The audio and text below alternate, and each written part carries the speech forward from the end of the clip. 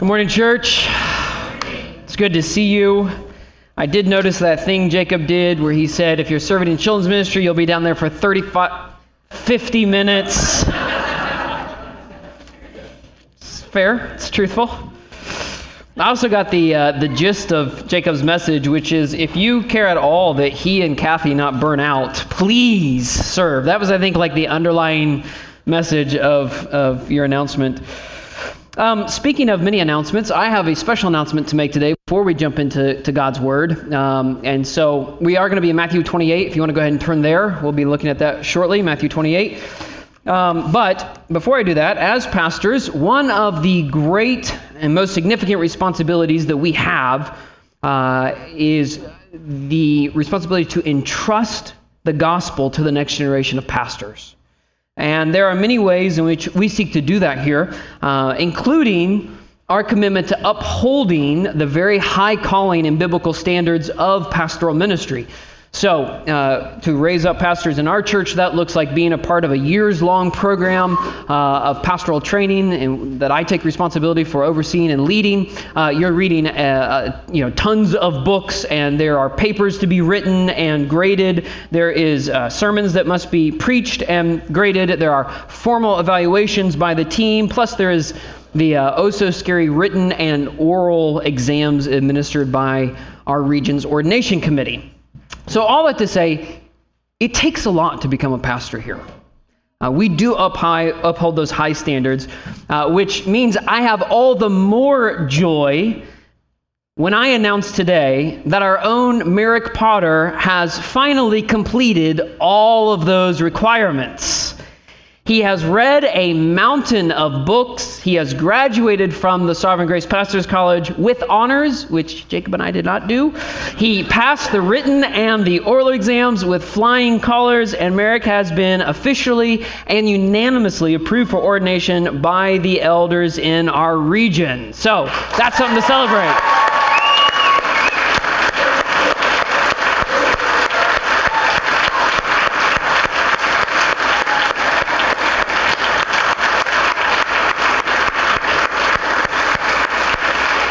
So,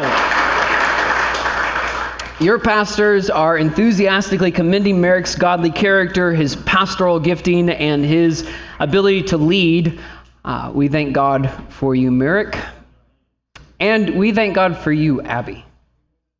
Thank you for being a wife devoted to your husband, a woman who loves this church, loves God's word, a devoted mom as well. You are a gift to us also.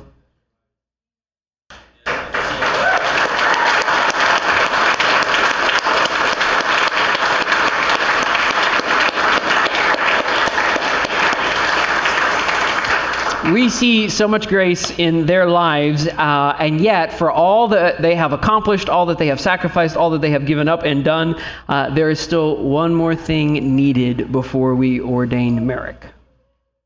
You're probably wondering, what in the world more could you possibly do to this poor guy?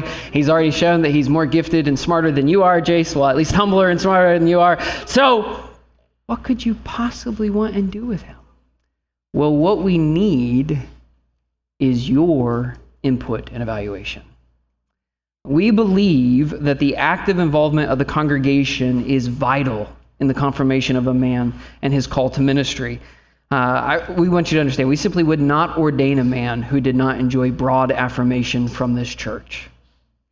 And so, even though informally many of you have already voiced your affirmation to Merrick's call to ministry, we want to now formally invite you to submit in writing your observations of grace, your affirmations, but also if you have any critiques or concerns regarding Merrick being made a pastor here. And I trust you understand we're not inviting your concerns out of a desire to hear gossip or anything like that, but we want to give opportunity to stop the process if there is information we have not had access to in evaluating him yet. All that to say, we want to hear from you. Please send email, letter, pigeon carrier if you need to do so, but let us hear from you. Our hope is to ordain Merrick in September, so we'll give you a couple of months here, a window here for you to voice your input should you choose to do so. We want to hear from you. All right. With that being said, we're going to turn now to the Word of God. We are continuing our study through the doctrines that define us. We're nearly completed. Next week will be the last in the series. Merrick will be preaching. Speaking of Merrick, so Merrick will be preaching next Sunday, and he will be preaching on the subject of the end times. And so Merrick is going to come up here and clear up all the confusion and set us all straight on how it's all going to end. Yes, excellent. Yeah. No pressure, Merrick, at all. And I'm sure no one will be writing critiques or concerns regarding your call to pastoral ministry by what millennial position you take next week or anything like that. We have that to look forward to, but I'm looking forward to today's text as well. We have the opportunity today to share one of the greatest passages in Scripture, the Great Commission. This passage is our central mission. It is the mission that governs our lives as followers of Jesus, and it is the mission that governs the life of this church. This is the church's mission. And in Matthew's gospel, these are the last recorded words of Jesus. This is what he wants to leave us with. So let's look at this all-important passage together, Matthew chapter 28. I invite you to follow along as I read verses 16 through 20. This is the Word of God. Now, the 11 disciples went to Galilee, to the mountain to which Jesus had directed them. And when they saw him, they worshipped him, but some doubted. And Jesus came and said to them, "All authority in heaven and on earth has been given to me. Go therefore and make disciples of all nations, baptizing them in the name of the Father and of the Son and of the Holy Spirit, teaching them to observe all that I have commanded you. And behold, I am with you always to the end of the age." May the Lord bless now the preaching and the believing of his word. These words that we just read, these words changed the lives of these disciples that were with Jesus. They changed their lives forever. These men would never forget this moment. They would never forget this day as Jesus told them why he left them here on earth. He was about to ascend. He was about to go up to the Father, but he would leave them here on earth, and he would leave them to stay here, but not just to stay here, but to stay and go. They were to go and make disciples of all nations. These were the last words of Jesus recorded in Matthew for his disciples. And my question for you to begin this morning is, how much weight are you giving to these words in your life? We usually give weight to someone's last words. They hold a particular weight to us. How much weight are you giving these words in your life? To be a Christian is to be on mission. Jesus sent us out on a mission. It's one that lasts until he comes again, until the end of the age, Jesus says. So this is a mission that's still going on, and it's a mission that extends to the ends of the earth. It's encompassing all nations. It's a mission that includes every Christian everywhere. It's a mission that governs our lives, and it is a mission that governs this church. One of the things I want to show you today is that Christians on mission need churches committed to mission. Christians on mission need churches committed to mission, and that's because the work of mission, the mission work, can never be separated from church work. The two are inseparably linked.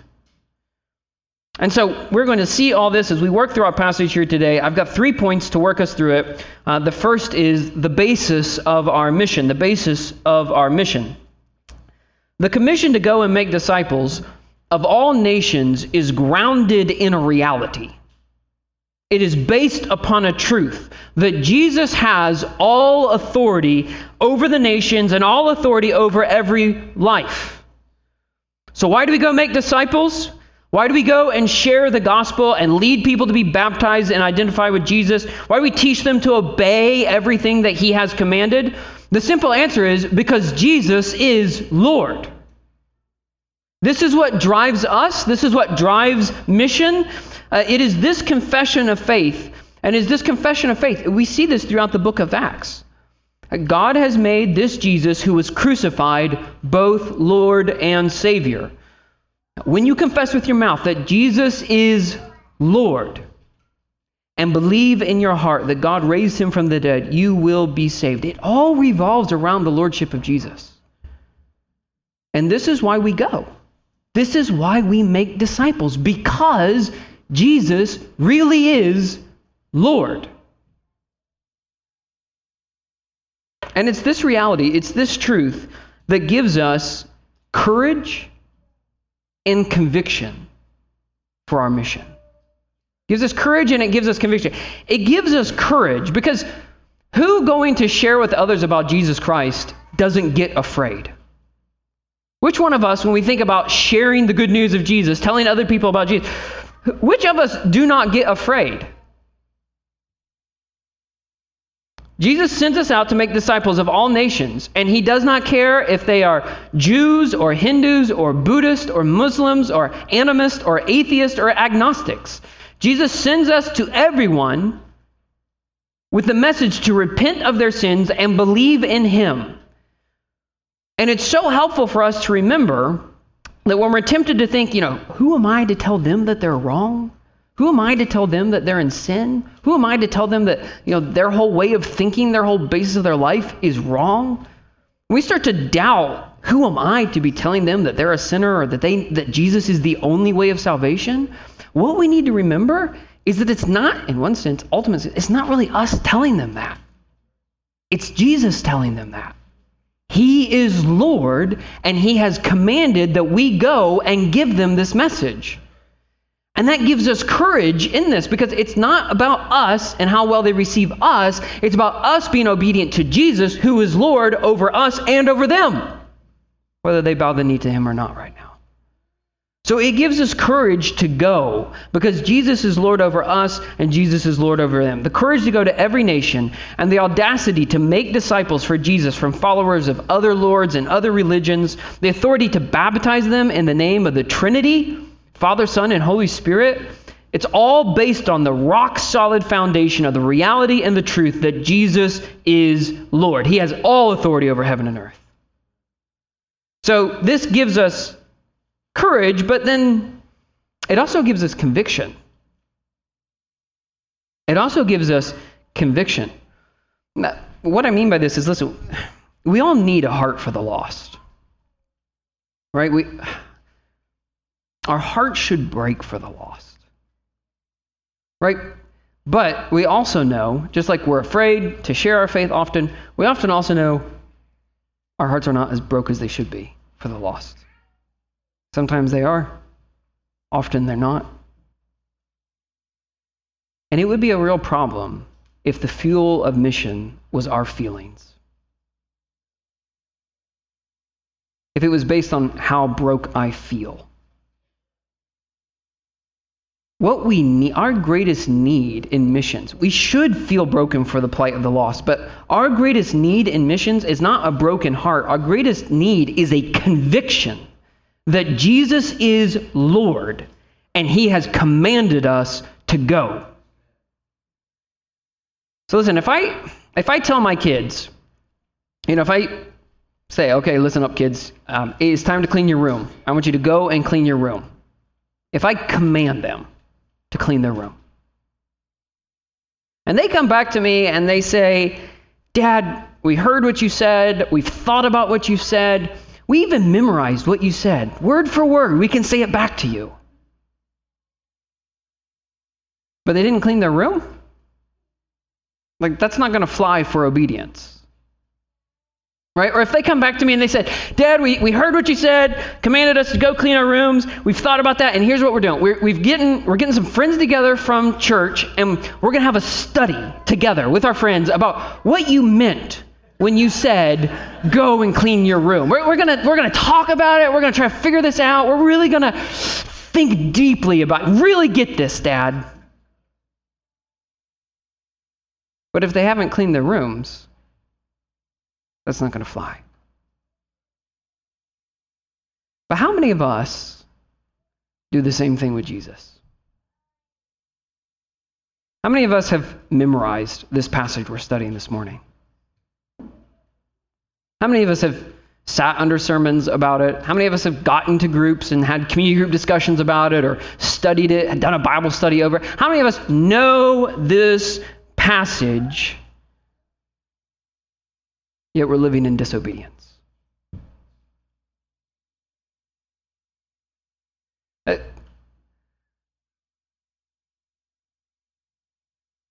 I'm not trying to make everyone feel guilty. But transformation comes through conviction. Repentance and faith. So maybe you're here today, and what you are is you're like me, who's been studying this all week, and I'm so convicted by my disobedience. Not that I never evangelize, not that I don't care about missions, but I just know I'm not lined up with this as much as I should be. And the good, if you're like me, and that's where you are, the good news is the gospel that we have to proclaim is the gospel we need to proclaim to ourselves. That there is forgiveness. God does not want to send us out under a banner of guilt. God wants to send us out under a banner of grace. He wants us to know that we can confess our sins, and He is faithful and just to forgive us. And so that's what some of us need to do this morning. We need to confess our sin. Remember that Jesus is faithful and just to forgive us.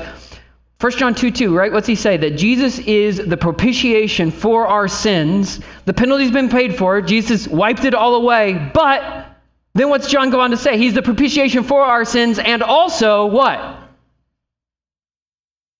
I know you got to memorize, you're testing me, so I'll tell you, it's the sins of the whole world. John can't even say you're forgiven without reminding you, and this is the message you take to everybody else as well. So as much as we are forgiven this morning, we need to turn around and say, man, I want to go out and share the message of forgiveness with others. I think that's something what the Lord has for us today. Embrace the conviction, receive His forgiveness, and let that motivate you to go and share the message of forgiveness with others. Which brings us to point number 2 then this morning, the orders of our mission. We've looked at the basis of our mission. We have a mission, but what are the orders? What are our marching orders? The one who has all authority in heaven and on earth, He commands us, go therefore and make disciples of all nations, baptizing them in the name of the Father and the Son and the Holy Spirit, teaching them to observe all that I have commanded you. These are our orders. This is what we are commanded to do. Now, if you studied this passage before, you may know this already, but the original Greek here, now in it, there's actually only one verb. There's a lot of action in this passage, there's a lot of things in it, but there's actually only one verb that controls all the other actions in this passage. Now, one verb to rule them all, you could say.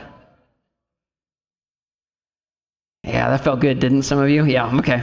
Others of you are lost. It's all right, don't worry about it. So, a little audience participation here. And first service had trouble with this, so let me help you out here. Audience participation means that I am inviting you to speak an answer to the question I'm about to ask you, okay? And then we have to be bold, just like we need to be bold in evangelism. So you could be wrong in the answer that you give, and that's okay. This is a place of grace. So let's just, audience participation. What do you think the controlling verb in this passage is? All right. I heard a smattering of different answers. So if you said go, you're actually wrong. Sorry. Some of you are like, oh, I got it. No. The answer is make disciples. Make disciples. That is the controlling verb. And then there are 3 other action words around it, used around it. What are the 3, audience participation, what are the 3 words used around it? Go, baptize, and teach. Go, baptize, teach. These are actually participles, which means they describe for us how we are to make disciples. They're the action. This is what discipleship in action looks like. They fill it out for us. So let's take each one in part. First, we are to go. Go. There's force in this word. And there should be. We should feel that force. Go, therefore. Go. Go and make disciples. There's urgency to go evangelistically out into the world. We need to get out there. Jesus taught elsewhere, the harvest is plentiful, it's the laborers who are few. We need to get out there, work the fields, because the fields are people, and the people are dying, and hell is real.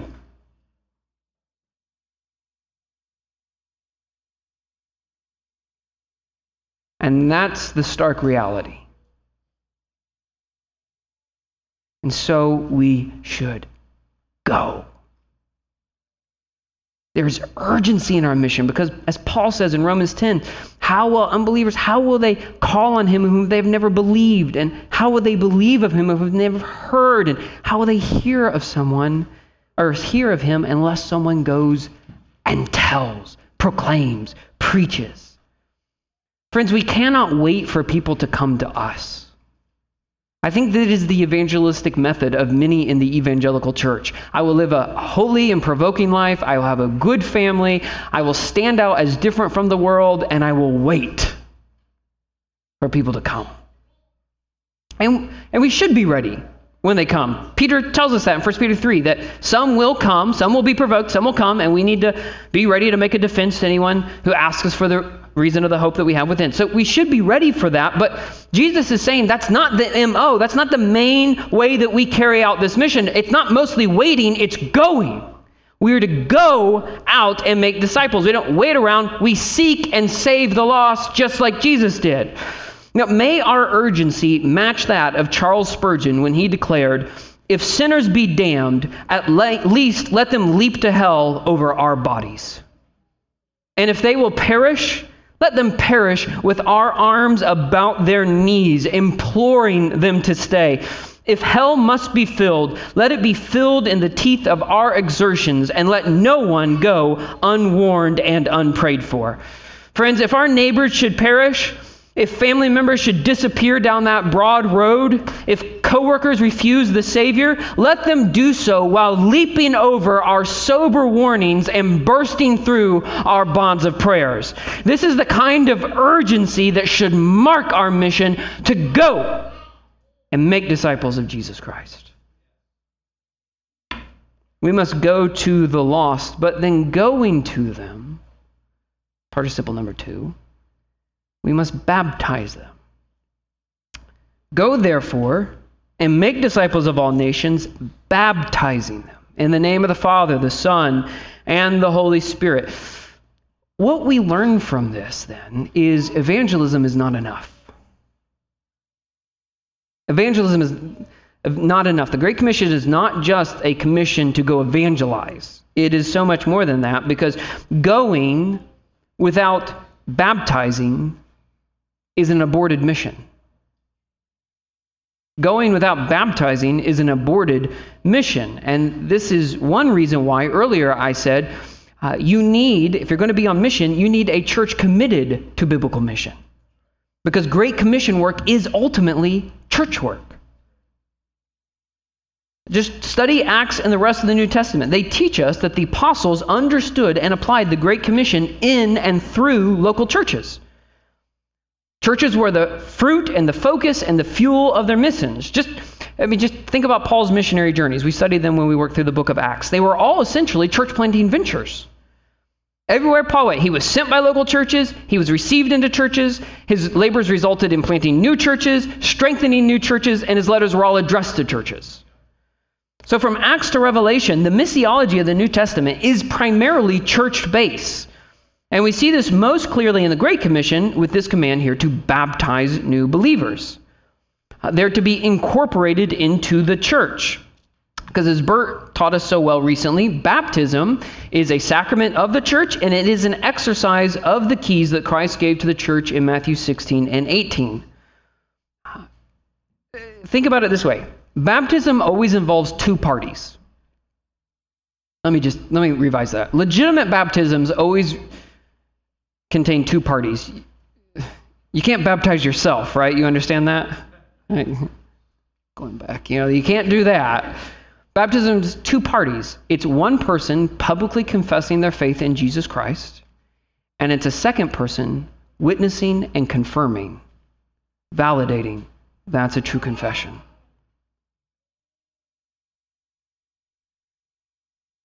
So it takes Christians doing life and church together. Moreover, baptism in the New Testament was ordinarily into church bodies. Into a church. People ask, well, where is membership? Well, when you were baptized, you were just baptized into a community. That's how it worked. We see this in Acts 2:41. So those who received his words were baptized, and they were added that day about 3,000 souls. So this is the church after the ascension of Christ and the preaching of Peter, and 3,000 people are saved. What were they added to? The book of life? I mean, their names had already been written since before the foundations of the world. No, it wasn't the book of life. They were added to the church there in Jerusalem. Just read it in context. Because mission work is never to be separated from church work. What God has joined together, no man should separate. When people are evangelized and brought to faith, they are to be brought into the body of Jesus Christ. They are to be baptized into the Lord and into his body. Which then brings us to participle number 3, which is teaching. So, baptizing them in the name of the Father, the Son, and the Holy Spirit, teaching them to observe all that I have commanded you. So, just like going without baptizing is an aborted mission, so baptizing without teaching is birth without growth. It's birth without growth. You can't have that. They all must go together for the mission. Let me give you some audience participation again here. Okay, so what are we responsible for teaching them? What does Jesus say here? Everything he commanded us to observe, that means to put into your life, to apply it, all that Jesus has commanded us. Let me just ask again, how much? How much of what Jesus commanded? All of it. Oh, so not like not like a new believer's Bible study. All of it. Okay, the audience participation again here. Raise your hand if you personally observe all that Jesus has commanded. So I didn't have anybody in first service either. That's just, and that is because the Great Commission is a commitment to someone's whole life with Jesus. We are committed to helping each other grow up in maturity in Christ. To grow up, as Paul says in Ephesians 4, grow up in every way into him who is the head, into Christ, from whom the whole body, joined and held together by every joint with which it is equipped, when each part is working properly, makes the body grow so that it builds itself up in love. Jesus' command in the Great Commission is both to multiply and mature disciples, which again is why Great Commission work is church work. Because so much of the maturing happens through the preaching of God's word in the gathering of the Christians, through discipleship classes or parent youth meetings, or through meetings in fellowship, one-on-one, or in community group. Commitment to the Great Commission is commitment to helping each other mature up in Jesus all the way. Paul says it like this in Colossians 1:28. Him we proclaim, warning everyone and teaching everyone with all wisdom, that we may present everyone mature in Christ. So, we have going with the gospel, we have baptizing into Jesus and the body, and we have teaching them all that Jesus commanded.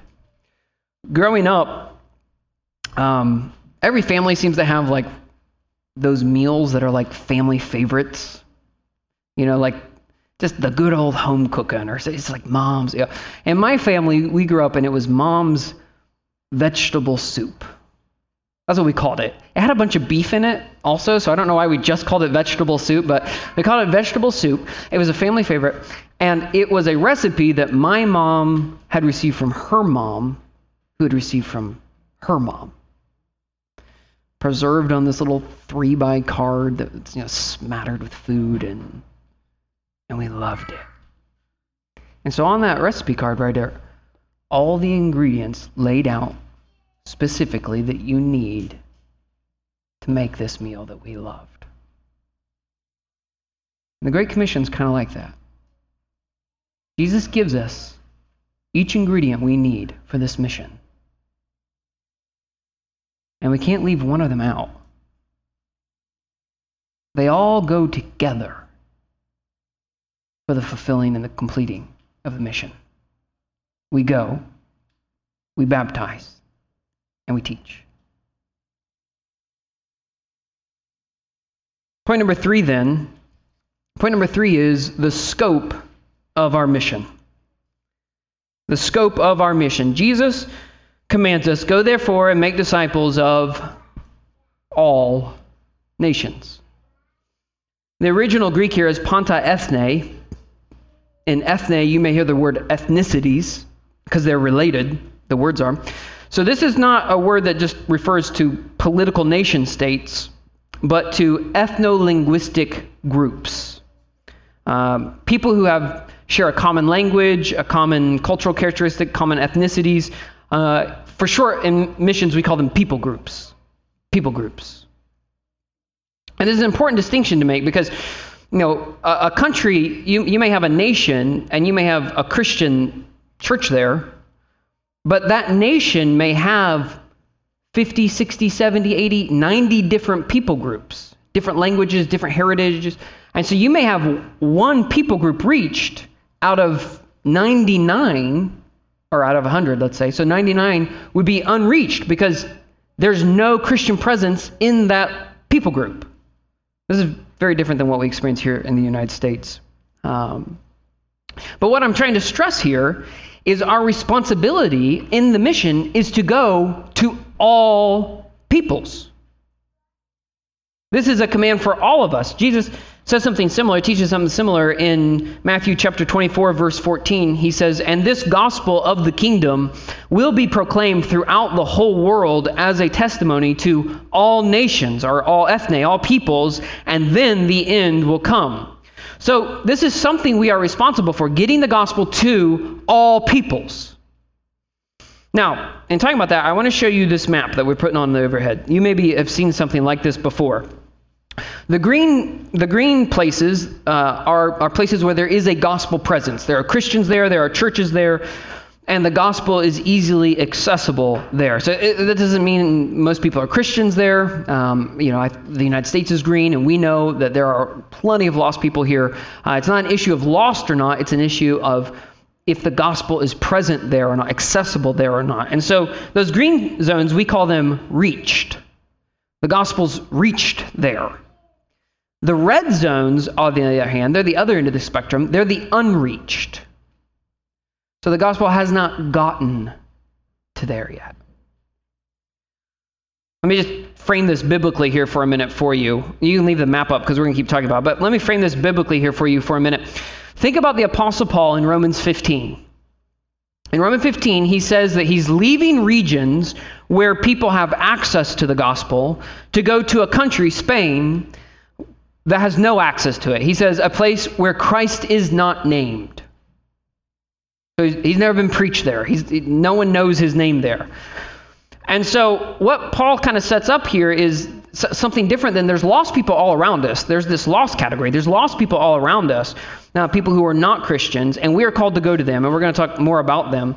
But there is this category here of places where the name of Christ, or where Christ is named, we call them reached, and places where Christ is not named, which we call unreached. And what that means if you're unreached is that in all likelihood, we're not talking about people who have rejected Jesus or, that they just haven't come to faith in him yet. What we're talking about is people who will be born and will live their whole lives and they will die and they will never hear about Jesus. They don't know who he is. They don't even have access to find out about him.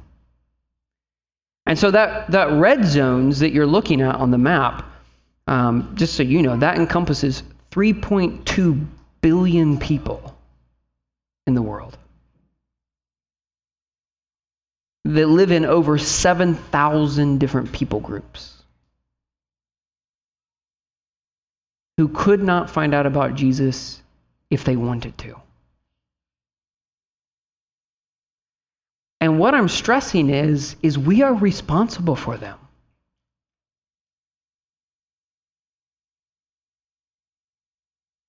We bear some responsibility for them.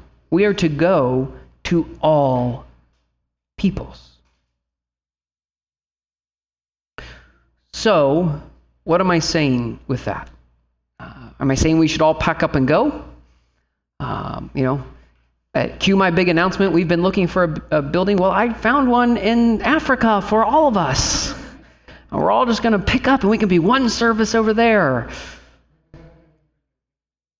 No, that's not my announcement today. I'm not saying that we should all quit our jobs, but I am saying maybe some of us should. Maybe some of us should go. We want to be a church that sends people to unreached peoples, sends missionaries out. And I thank God that in the last few years, we have taken responsibility to be supporting unreached peoples, missionaries to unreached peoples. We have a couple that we are hoping to fund, and so I'm so grateful for that. And we do even more through our partnership with Sovereign Grace to reach the unreached. So I'm grateful for that. But I think we all need to wrestle with, if we should go or not. If we're called to make disciples in every nation, who should go? Why shouldn't all of us? And so here's one way I think about that. Here's one way I try to think through this biblically. I think through a couple passages. So in Acts chapter 13, we're told that the Holy Spirit in the church in Antioch there set apart Saul and Barnabas to take the gospel to new people. So what we see there, this is the great beginning of the great missions work in Acts, where Paul, this is his first mission work that Paul's going to be doing. But what we see here is that the Spirit does not call everybody in the church to go. He picks out 2 people in the church and says, send them. And then kind of similar, again, in Paul's letter to the Romans in chapter 15, he talks about going to Spain to reach where Christ has not been named, but he doesn't say, okay, everybody in the church in Rome, let's go. We're all packing our bags. I'll meet you there, and we're all going to go together. No, he says, I'm going, and I need your help to get there. So his expectation is, he doesn't even say, and if anybody wants to come, you can come with me. He doesn't even put the call out there. He just says, I'm going. What I need from you is for you to help send me. So what I take from this is that the Spirit sets apart some people to go and be missionaries. And many people he leaves where they are. Some are set apart to go. Most are left. And I think a couple of things this means for us is that this is where we have to abide in Jesus. This is where we have to walk with the Spirit. Because you need clarity on if you're supposed to go or not. Because if you're supposed to go, you need to go. But you also need clarity if the Spirit wants you to stay, because 1, that frees you from guilt, like maybe I should go. And 2, because it means you have a mission to do right here. He's leaving you to do something right here. No one's not on mission. It's just that the Spirit moves certain people into different places in that mission. The command Jesus has given us to make disciples of all nations is not a calling for a few, it is a command for us all, which means we all have a part to play. So part of what I'm doing here today, and I have been this week, is I've been praying that as I preach, some of you might be sensing the Spirit moving in your heart, setting you aside for missionary work. Maybe even in some of you kids, it stirs in a young age where you're thinking about mission work.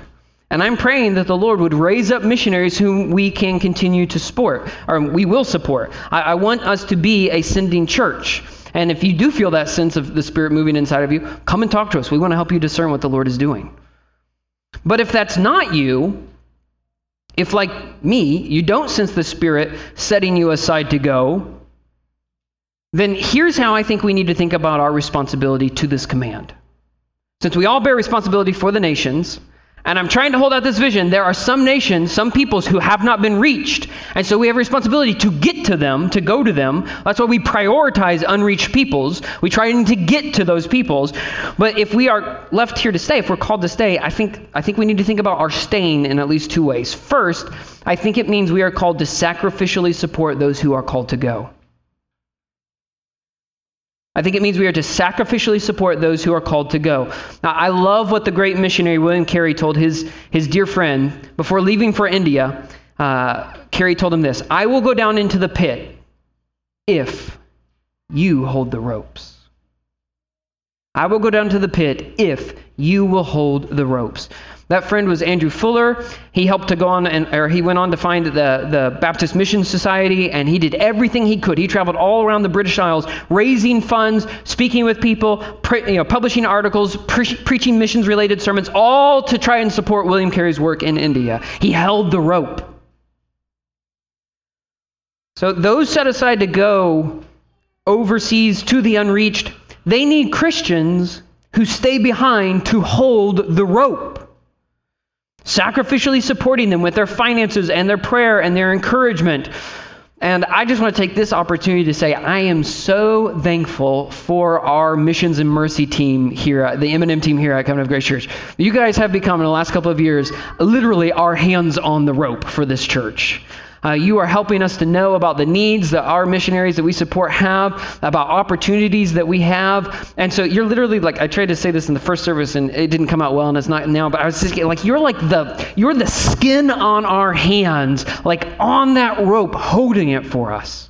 And we need you there, but that's a responsibility you have to keep telling us about more that we can do, and for us to respond to their leadership and the ways that they serve us. And I think it's also why, as a church, we invest so much money into supporting Sovereign Grace missions and supporting missions here. We give over 15% of our budget away to these kinds of partnerships. But we also invest in sending Bert to Brazil to strengthen brothers in the churches down there. We're going to send me to Ethiopia later this year so I can train some pastors there who are going out to spread the good news in Africa. We want to be a church that is committed to not only sending missionaries, but supporting them, holding the rope. So that's the first way we think about it if we're called to stay. The second way we think about it, if the Spirit doesn't set us aside to go, then that means He wants us to take responsibility for the mission right here. That means we take full responsibility for the mission right here. And I see this in this incredible statement by Paul in Romans 15, verse 19. He says, "From Jerusalem and all the way around to Illyricum, I have fulfilled the ministry of the gospel of Christ." Okay, so if you can see this on a map, he's saying from Jerusalem all the way up over past Greece, almost to Italy. He's saying, these thousands of miles, I have fulfilled the ministry of the gospel there. Now, what could he possibly mean by that? What does that mean that he has fulfilled the ministry of the gospel of Christ in that huge region? Does it mean that he preached the gospel to every single person who lives in that region? I mean, surely not. That would be impossible. That's not what we're told he did at all. What we're told he did in Acts is that he planted local churches all throughout that whole strip. In places like Derbe and Lystra and Iconium and Antioch and Troas and Philippi and Berea and Thessalonica and Corinth and Ephesus, and the list goes on and on. He was a church planting machine, and the point is, Paul had planted churches from Jerusalem to Illyricum, and they're healthy churches. He's established elders there, and so for him, the work is done. He needs to go off where Christ has not been named, and it's time for these churches to take full responsibility for the missions where they are. It's through the Christians who stay. Now we take up the responsibility to saturate that region. So if we're not set apart by the Spirit to take the gospel to new people, then it's our responsibility to take the gospel to the lost all over where we live right here. And friends, what a harvest field we have just in Summit County alone. I mean, I looked it up recently. I mean, there are more than 450,000 people who are not a part of an evangelical church here. That's almost 500,000 people who do not go to an evangelical church. All around us. That's a lot of people. That is a whole lot of people. Now here's what I think can happen. A lot of us we're involved in Christian schools and Christian homeschooling or Christian co-ops, and we're involved with Christian ministries and sports things. So we get in this Christian bubble. And we can be aware of so many Christians, and we know that the lost are out there, but we just know so many Christians, so many ministries, and we know all these churches around, and we know some really big churches in this area, and they're doing a whole lot for the gospel. And I think we can kind of get in our heads is there that much room for us? Like, we've talked about ambitions of planting churches and growing this church to be a resource, but really is there, friends, 500,000 people not in an evangelical church. That is so many people. If we saw 1,000 people converted, I mean, can you imagine that? That's an audacious goal, right? Can you imagine if we saw 3,000 added to Jerusalem? We're not that church. I'm not that preacher. I'm no Peter. But if we saw 1,000, that would still only be 0.4% of the lost people here in this county. There's so many people. And you know many of them. They are your family. They are your friends. They are your neighbors. They are your mechanic or your medical assistant or whoever it is. The Lord has sovereignly placed you to go to these people and share the gospel of Jesus Christ with them. And that's why I'm so glad that we've been doing the Proclaim course to stir us up. And we've got Scott and Joel and Amos helping to lead the charge and thinking about evangelistic outreaches. And because God is doing something in us, not just through this word, but in our spirit that we want to respond to. Or when the Lord calls us to go, we say, "Yes, Lord. Yes, Lord." Also, can I just share with you, I've been thinking this week, I've been kind of dreaming and praying some this week. I know many of you have a heart for the unreached, those places in red zones, but you don't sense the Spirit leading you to go, and so you're here, and so what might you do? And my own thoughts and mind have been turning to how many immigrants are settled here, many of them that North Hill neighborhood that some of you already serve in ministries related to. But I looked it up this week. There are thousands of people who have settled here from, this is not the whole list, but just listen to this: Bhutan, Nepal, Uzbekistan, Thailand, Pakistan, Iraq, Iran, and Afghanistan. Now, what's significant about the reason I chose those 8 are those are all categorized as unreached nations. But they have moved right here. So what might the Lord want us to do? If we are prioritizing the unreached, what might he do to stir in us to strategically seek out those people? So again, Paul Selby shared about a ministry that he serves with, and I know Scott's been involved with ministries in North Hill, and so there are already folks that are already involved, plugged in there. But if this is something that stirs your heart, that might be a way for you to just immediately start plugging in and seeking out unreached peoples that are in our own backyard. Because here's the thing, friends, and I'll close with this. It's good to remember that every Christian is a Christian because another Christian did something. Every Christian is a Christian because another Christian left their comfort zone, counted the cost, and reached out to you with the gospel. It might have been your parent in their long suffering with you until you actually received the gospel. It might have been a friend. It might have been a pastor. It could have even been a stranger preaching on the street.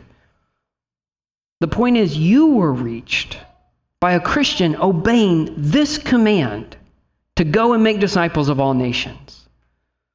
And today, Jesus is addressing us, renewing our minds, reminding us that he has sent us out to go and do the same. So go with faith. The Lord is going to convert people, and you are going to be a part of it. Go with faith.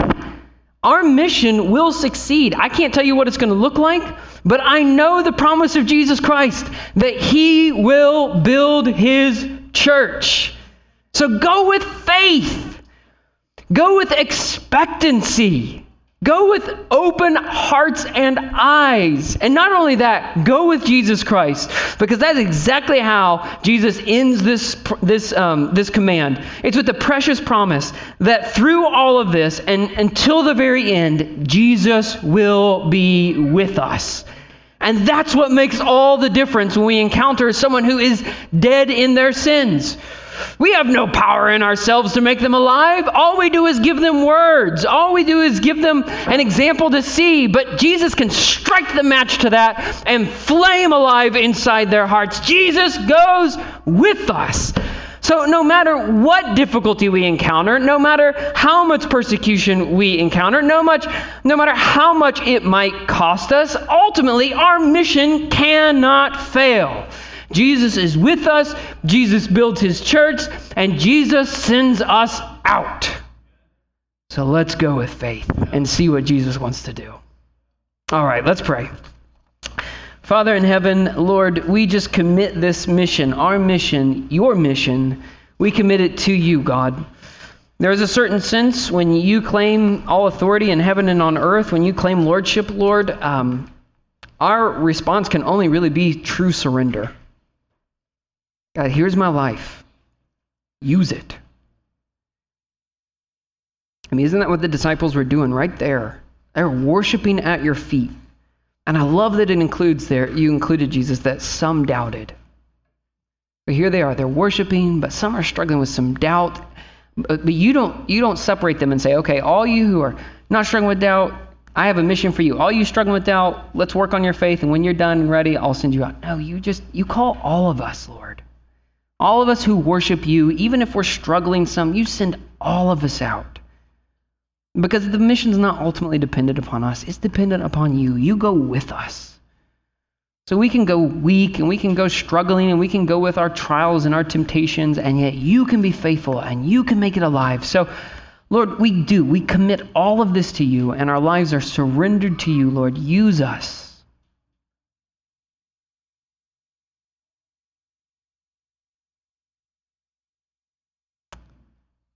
Lord, I want to pray that we would witness, we would see miracles of conversion before our eyes. Do this for your glory, we pray, Jesus. Amen. Amen. Well, let me invite